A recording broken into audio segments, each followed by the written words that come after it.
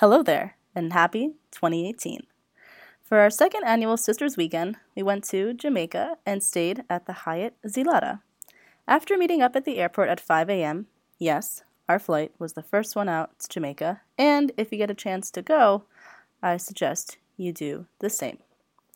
We headed over to the Airspace Lounge, as it's free for Amex Platinum card holders, which gives you and a companion a $10 credit each for food and/or beverages.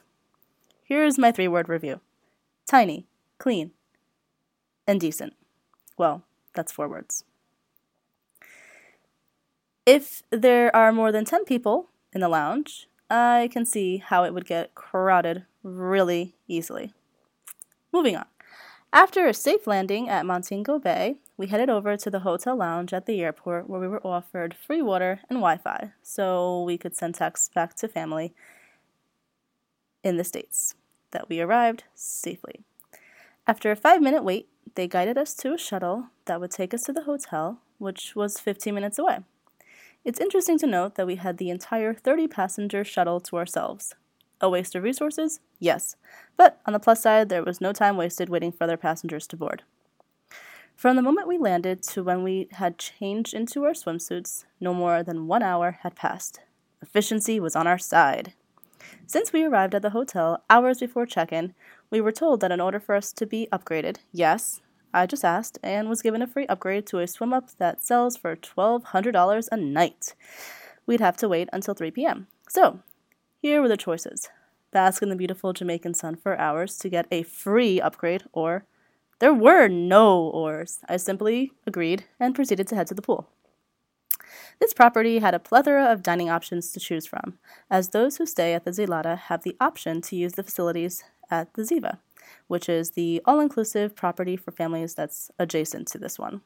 And they were all outstanding. We had French one night, Italian another, Jamaican for lunch, seafood for lunch. I could literally go on, but I don't want to gloat. The water was nice, but definitely bring proper footwear for the ocean as there are rocks underneath it. Melissa and I instead hung out at the pool for those 3 days and didn't mind it at all. In fact, I won a bottle of champagne for answering resort-related trivia. The questions, if you're curious, revolved around knowing the staff members' names, which is my specialty.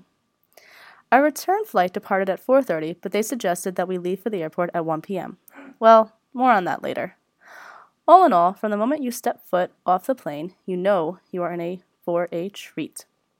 If you have a chance this year, you could go if you and a companion get the Hyatt card from Chase, which is currently offering 40,000 points after spending $2,000 in the first 3 months, along with an additional 5,000 points after you add an authorized user, and that person makes one purchase.